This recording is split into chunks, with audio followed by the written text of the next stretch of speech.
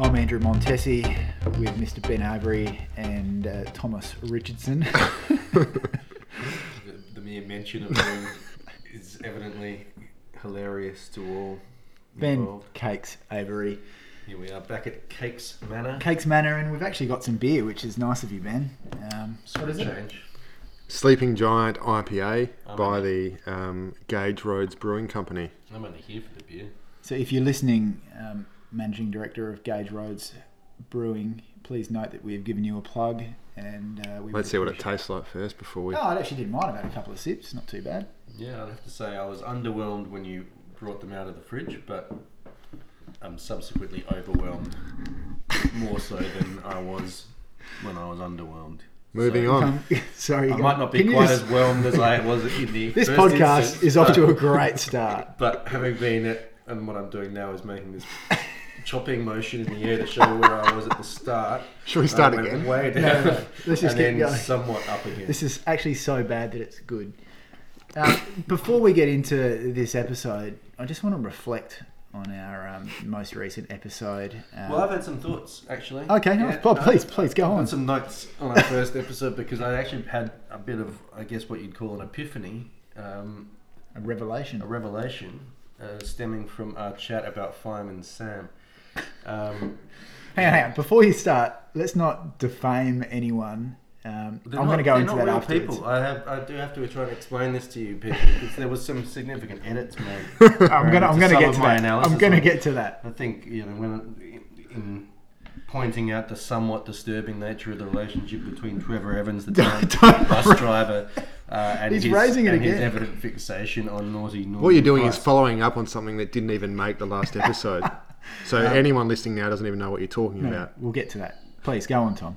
Well, it was noted, how rare it is for people with redheads are rare in themselves, and we wondered whether painting Norman Price, the town pyromaniac, as a redhead was in some way, a slap at redheads. But I pointed out, quite unusually, Fireman Sam is also a redhead. Yep. And I realised how unusual that is, and then it dawned on me that Norman Price is clearly the illegitimate son of Fireman Sam, and this explains it basically unlocks the whole series for me. You've got a single mum Dillis who lets him get away with murder, and why the hell does Fireman Sam keep tolerating this persistent poor behaviour and letting him off with no more, well, basically scot-free, because he feels a deep-seated sense of guilt about his abandonment. I think you're onto something, because generally with these shows there's stuff in it for kids, but they also try and entertain and interest the adults.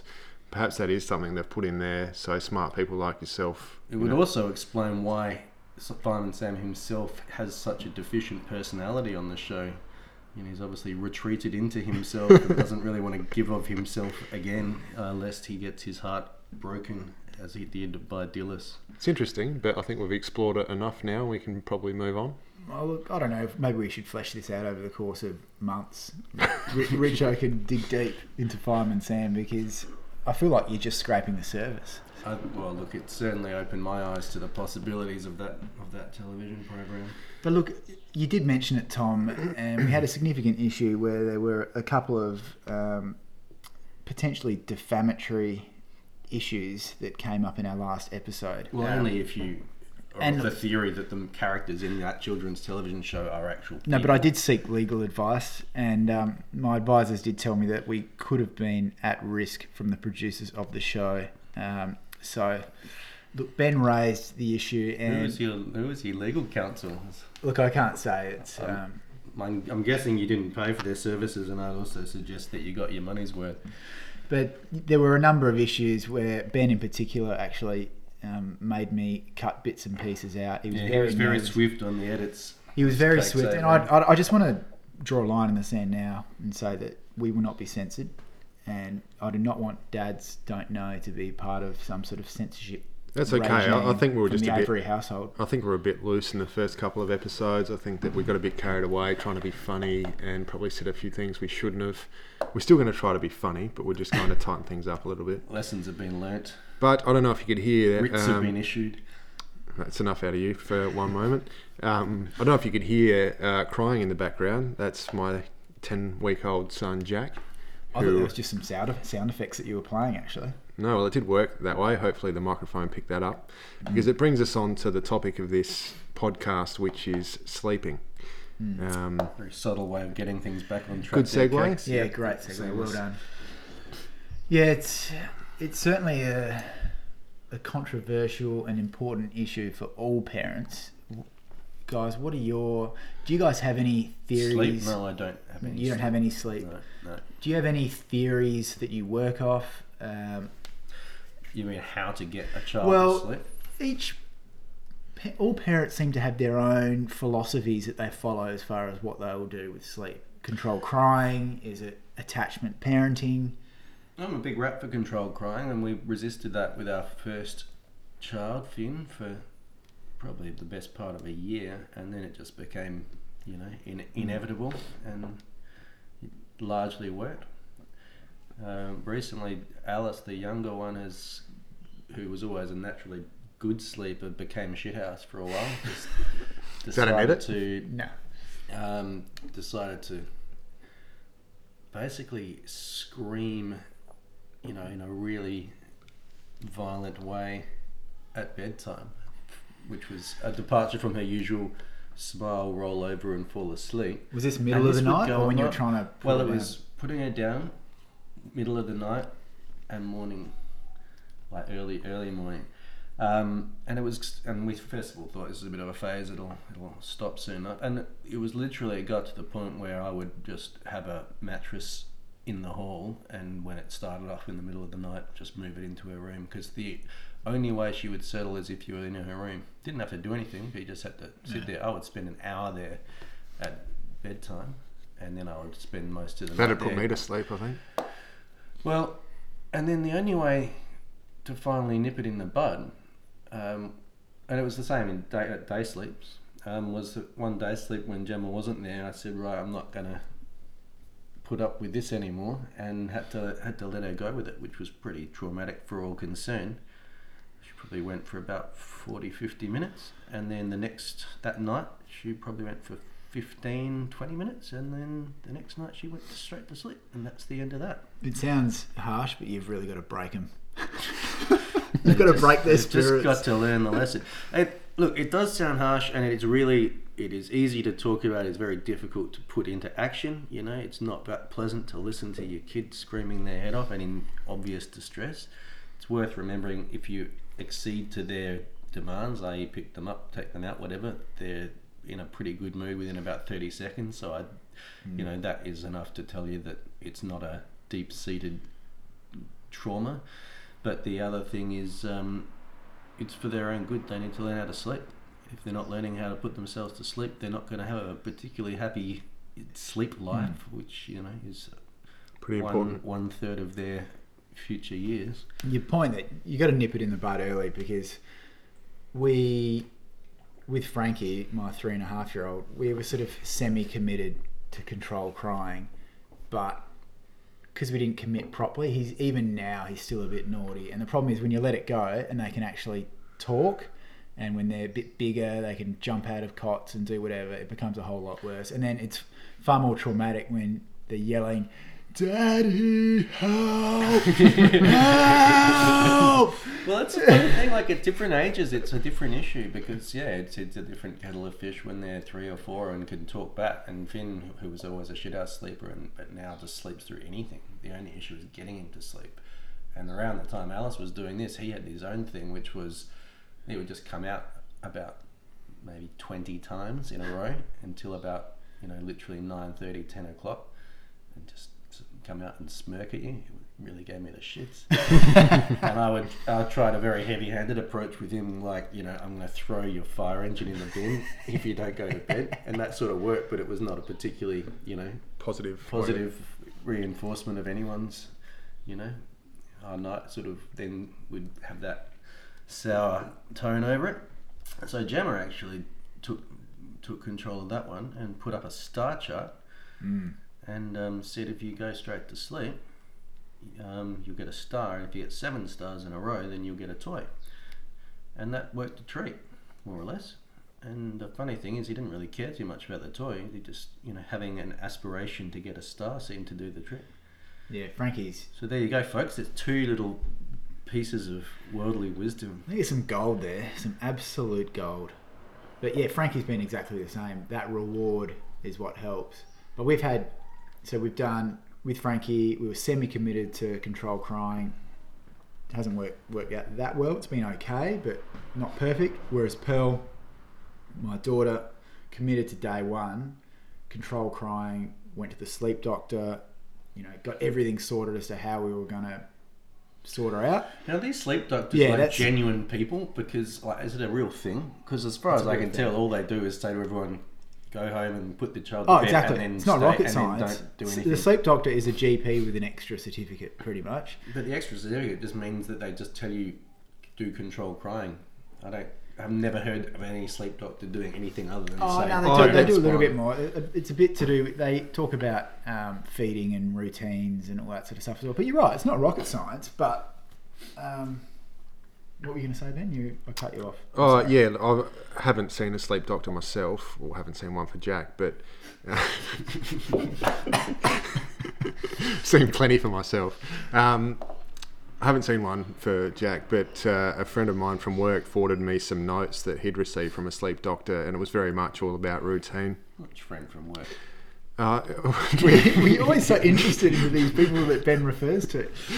Ben's got a very glamorous job for anyone listening, so it's television. Bound to be someone famous. I can tell you later on who it was if you like, but for now, anyway, we'll forwarded these notes and very much about routine. So, feeding Jack three hourly during the day, making the last feed at around 6 o'clock at night, and loading him up before bed. Loading him up, giving him a bath, giving him a massage. Massage? Yeah. Seems a bit He's never got massages. 2 separate sources have told us to do that, and it seems to work okay. Like a deep tissue?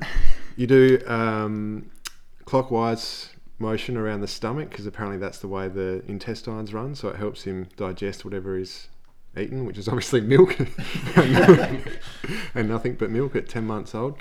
And then there's a massage of the arms, which goes all the way down. 10 weeks. 10 weeks. Can we edit that? No. It's not worthy of an edit. It's not defamatory. Do you want to hear about my massage? Massage of the arms, massage of the legs. He gets changed, he gets put down to bed, and then he tends to sleep almost all of the way through the night. Well, see, that's why I hate you, because you don't deserve to have that kind of good night's sleep after only 10 weeks. I haven't had a good night's sleep in 4.5 years. Largely because I don't go to bed till about 2. I'll put my hand up to that faux pas. Sleep doctor's been good for Hannah and a few other people that we know, just as someone to validate what they're doing. And the good thing about him, whether you subscribe to his theories or not, is he's really accessible, cheap. Like, it's not like a psychologist, and they make themselves available even just for a quick phone call or email. So I've got a mate's wife is just constantly emailing him. This episode is sponsored by the Sleep Doctor. I take back everything I said about being quacks. But there's some stuff where, it can be perceived as pretty harsh. And we've gone down the hard road with Frankie recently because he's been a bit of a pain in the ass because he's a bit up and down. But now that he's big enough, he just goes and opens the door and just comes wandering out. So we've put a lock on the outside of the door and we lock him in. Seriously, and that's what the sleep doctor recommended. We've imprisoned your son. And at first I was like, oh, geez, I said to Hannah, geez, that just doesn't seem right. But then she rightly said, well, we've got Pearl in a cot. It's a prison of sorts. Don't you actually put him in the cot as a punishment? We did, but now he's learnt to escape. He's the most conservative kid. Like, he never puts himself in dangerous situations to the point where he could almost step over the barrier of the cot. But only now has he just learnt to jump over it. So yeah, we've got the lock on the outside of the door, but all he does now is just bash the crap out of the door. It's like 1 a.m. and he's bang, bang, bang, bang, bang. But Jake's doing there. Is he still participating in this episode? I've got the email that my colleague sent to me, and I'll actually be able to show you who it was now, Richo, and then we can move on from that. Yeah, that's who I thought it was. Yeah, so had his name. It's good radio, guys. Yeah. The guy. Sorry about the thing about the redheads before. involved. The golden rule, she says, this sleep doctor, is the mother is always the expert, which I think we'd all agree with. And certainly advice for one baby doesn't necessarily work for the other one. But what she talks about mainly in this email is a routine, and it's a routine that involves feeding at set times. So 6 o'clock in the morning, followed by a sleep, 9 o'clock in the morning, followed by a play, and then sleep. And then basically 3 hourly, you repeat that process until, funny enough, she talks about the massage as well at 6:30 at night. I think this is a rival sleep doctor. Yeah. It's different. Well, it's a very competitive industry. It is. Yeah. If you can be just a GP with an extra certificate, why wouldn't you get it? She recommends the father actually bottle feeding during the night too, to give the mum a break. No, that's rubbish. Yeah, absolute rubbish that is. That is Who a is this joke. woman? Who is this woman? Where's her qualifications? Yeah, that's what I've always done. I've always been the one that gets up in the night. Well, I'm Yeah, sure we'll see, I talk was- about feeding in a separate episode, so I don't want to blow away all of the material. But if Emily doesn't feed every 3 hours, she gets really sore breasts. So Yeah, well, not Hannah was not like breastfeeding. that is it's definitely that wasn't my role, but no, really, from the very start, that has been a large part of my role, is the sort of early rising and mid sort of middle of the night stuff. I don't know really why I've gotten railroaded into it. Yeah, I was going to say, how does that work? Well, I think partly because I was working more, and therefore I see the kids less. So in some ways, it's quite a good opportunity to spend a bit of time with them. But in other ways, it's an opportunity to completely fuck up your own requirements of sleep. So, are we swearing in this podcast? Yeah, Because I have been. we I can swear. probably should have checked before. No, I we went can ahead swear. That's fine. and dropped that F-bomb. did you say the F-bomb? Yeah, he did. He missed that. slipped a little. I say it so often you wouldn't notice it in regular conversation. clearly. Well, Ben will send us a text in 2 days and demand that we cut it out. So. Yeah, you'll get cold feet about the whole thing. No, it's interesting. He also twice demanded we took down the entire podcast, by the way. Which we did at one point, didn't He we? went through varying stages of fear to, I love it, I hate it, pull it down, no, it's great. It's this emotional roller coaster that we've been on for the last week. I think if people knew some of the things that we cut out, they would understand. Yeah. You were just anti the whole... Yeah, you just thought your reputation... Well, I was in saying that tatters. when you were refusing to cut that out, so I was having to be very extreme with my point of view. I think part of the issue was that Em was lukewarm on the original episode, but then turned it around with her appraisal of the subsequent episode. Well, I would agree with her. I thought the first episode was fairly ordinary. Anyway, well, I You'd think give that we're a 3 out of 10. turning things back onto ourselves again, which is... Cannibalising ourselves. Yeah, but look, to perhaps wrap up this sleep section, I want one tip from each of you. Well, the thing is, it's not... You can't compare apples with oranges, as they say. And the issues around sleep can be, basically different from child to child, and they could have a reflux. So you got nothing to give our listeners. Is that what you're saying? Just say it, Tom. Well, Get to the point. We want one piece of advice. People know that it may not work for them, but humorous anyway. Well, I've given several pieces of advice already that you can take on board. Actually, yeah, you were pretty good at the start. I'll give you that. So I'll take that. I think it was and more use of that as I think my- it was more of a summary that Andrew was trying to get up there. So, out of everything we've spoken about, what is your one key piece of advice? This isn't an advice exactly, but a consolation. A consolation, if it just isn't working for you, is that actually being up at about 3 a.m. with a relatively newborn, and having putting on the TV or whatever, especially if you've got in the middle of 6 weeks off, is a not necessarily unpleasant way to spend your time sometimes. That's all. That's a terrible piece of advice. No, I'm just saying there's a bright side to it. You don't, after not very long, you don't get very many peaceful moments with your child, so you might as well enjoy it when it comes along. Okay, that's fair enough. My piece of advice would be routine. Stick to a routine, and things will follow from there. Well, thanks, Cakes, because you've honed that advice over a long period of time. Well, I have over 10 weeks. That seemed like 10 years sometimes. Yeah, routine's important. We did a very strict routine with Finn, which was quite comical in a way. Like, it was so to the minute because he was such a bad sleeper that you'd be coming back from the cafe when we finally got our shit together to be able to go outside and do things. and you'd realise it was 2 minutes to the time you put him down, and his eyes would literally start drooping. You have to start running so that you could get home and put him down before he fell asleep. And once I was too late, and he was just lying on the floor, or tuck it out. Should we have a signal we should give Richo when he's going on for too long? No. Maybe I a always little I bell. always go for too long. We'll bring in a little bell. Brevity is not my friend. No, but it's funny, coming back to another sleep doctor point, and it's been true with our kids, is that you've got a tiny window from when they're tired to when they become overtired and when they become absolute psychos. So when they're overtired is when all hell breaks loose and you can't do anything. That's true. They are not pleasant people when they're overtired. My little piece of gold would be to just, particularly boys, load them up with milk, get them on solids early. That's like, Frankie was a big boy. You would have seen him back in the day. He was morbidly obese as a child, as a baby, but he slept so well after Hannah started loading him up with milk and everything else. So load him up. It's my little tip. Some carb Good loading. tip. How many other things have we got to explore in terms of sleep? No, today? look, I feel like for now, I think we should wrap up this little segment. I think we can come back to it because sleep is a It's a massive... fundamental issue. It is. It is the issue, But really, isn't it? I'm trying to It's a wrap hot up this topic. segment because I'm really keen to get Richo's thoughts on the next children's show that we are going to be discussing. So you're saying it's time for a Richo's review? Yeah, Richo's review.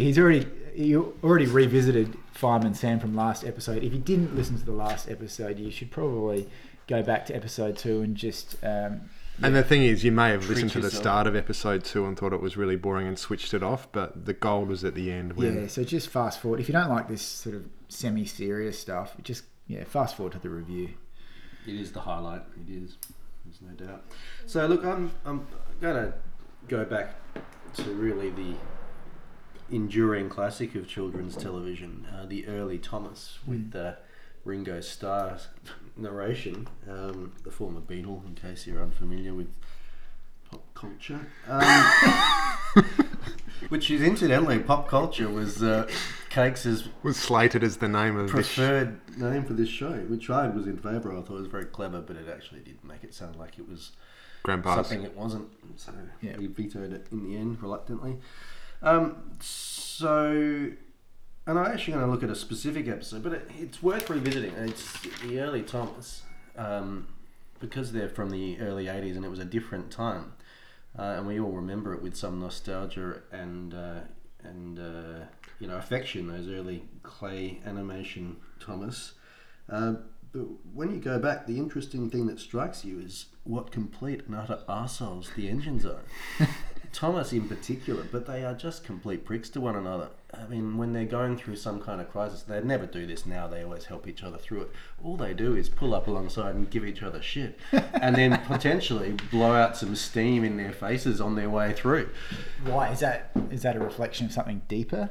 Why do you think there was so much anger and bitterness on the railroads? Well, I think it's because the whole thing is really an analogy of the British unions in the early 1980s. And that's why I'm going to look at one particular episode, which is from the first season, and it's one of the more iconic episodes, Trouble in the Shed. And I just want to offer a different perspective on this episode because it's quite uncanny. It first aired in 1984, and those au fait with their English history will recall that 1984 was the year of the year-long miners' strike when Margaret Thatcher tried to shut down the uneconomic pits, and the nation's, the UK's miners all went on strike, and it was a prolonged thing. There was a lot of violent clashes, arrests, a couple of deaths just from people who'd crossed picket lines and that kind of thing. So it was a real tinderbox atmosphere that this early Thomas was being viewed in.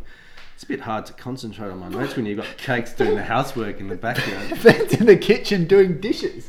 What are you doing? I walked away when Tom somehow managed to bring Thomas the Tank Engine back to politics, as he often does. No, I was on the edge of my seat. Please continue, Tom. Well,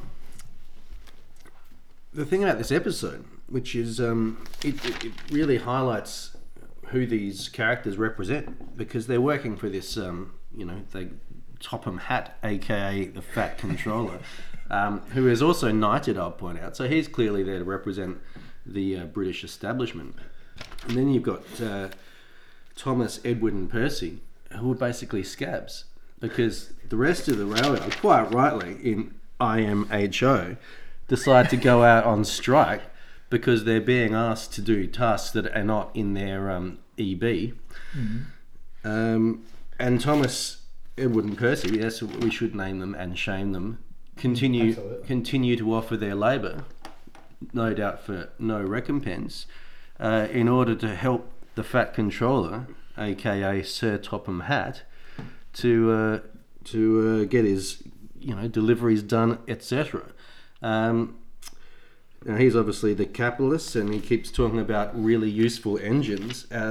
But if you have any doubt as to which side of this debate the producers of the show are on, the episode ends with Gordon, James, and Henry, who have been on strike trying to get improved pay and conditions, as is their want, end up cold, lonely, and miserable, and realise how silly they have been. So really, that would have been a sort of exploded like an N bomb on the political scene of the United Kingdom back in 1984. So and I would argue this episode. It aired the year of the miners' strike. Wow. When there was a political tinderbox ready to blow, and I would argue that if that isn't the biggest sellout of Ringo Starr's Liverpudlian working class roots, I don't know what is. So that was back in the day when shame, Ringo, shame. When I watched Thomas the Tank Engine, it had a very memorable theme song, which I thought it still has, but as it turns out, it doesn't. I'm talking about this one. Prepared this earlier. It's great. Yeah, so this was the old classic. Yeah. I didn't realise we were doing upsots. I would have tried to clip up some of these quotes from the show. And the new theme song sounds terrible. Oh, it's awful. It's just this choir singing this sort of silly, I feel like you've cheapened this discussion, Ben, because Tom's done a lot of work going into the whole political background of this episode. You've just gone and played an old theme tune. Played a little clip. Well, I was almost ready to give Tom the signal, but I don't know if we even agreed on a signal in the end. No, I a safe word. Yeah. But it's interesting. Do you think that Thomas the Tank Engine continues to be a real political influence? I mean, even today. The thing is, the new episodes are so kind of disposable, I should say. Can you edit that out? No. Oh, if I was Cakes, I demand that. Edit. I made a mistake. So disposable, none of them stick in the mind. Like, whereas these early episodes, they might be controversial, but they're memorable. So I couldn't really compare it with the newer ones. But what I would note is that the characters are a lot nicer to each other, which immediately makes them in some ways less likable and less three-dimensional. Well, I agree. I mean, the Fat Controller's now thin. That was a real tipping point. I don't think so. What do you mean? No, I think there is another thin controller.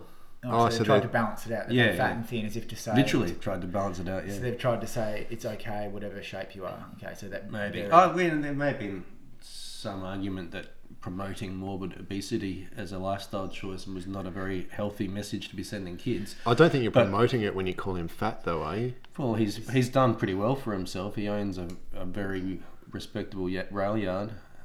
Clive Palmer owns a lot of stuff.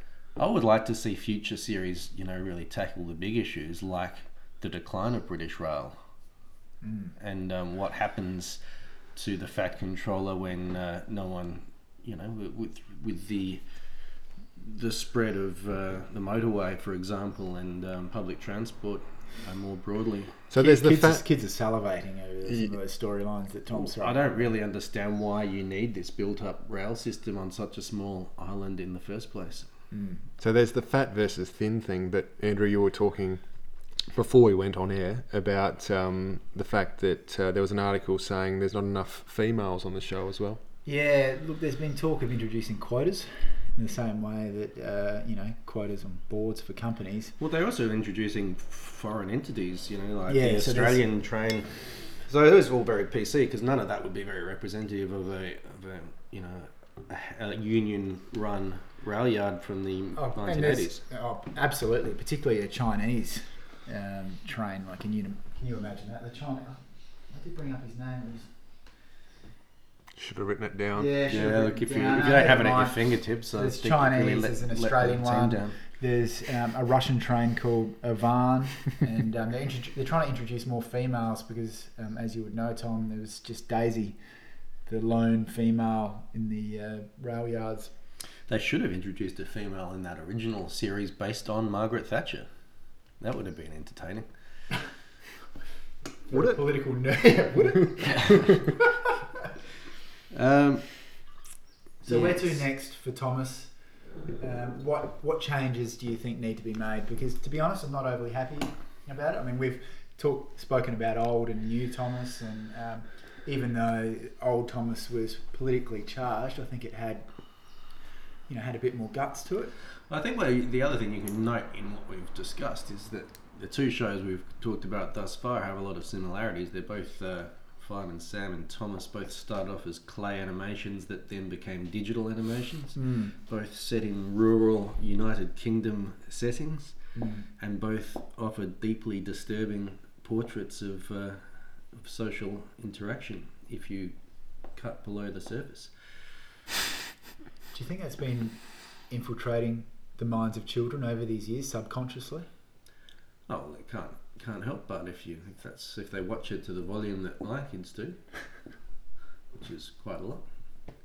I never knew any of this. I didn't understand that there was all of this going on behind the scenes. Did they have Thomas in Loxton, Ben? Well, funny enough, we only did have two channels, ABC and Win, which was 5A back in the day, and there were a lot of kids shows that I missed out on as a result. Was it a dream of yours to work for Win one day? I'm not going to comment in case this becomes something I want edited out. So how do we wrap this up? The issue of Thomas. I don't think we need to wrap it up. We can just say thanks for listening. So we could go just cut there, couldn't we? I've got it. Yeah.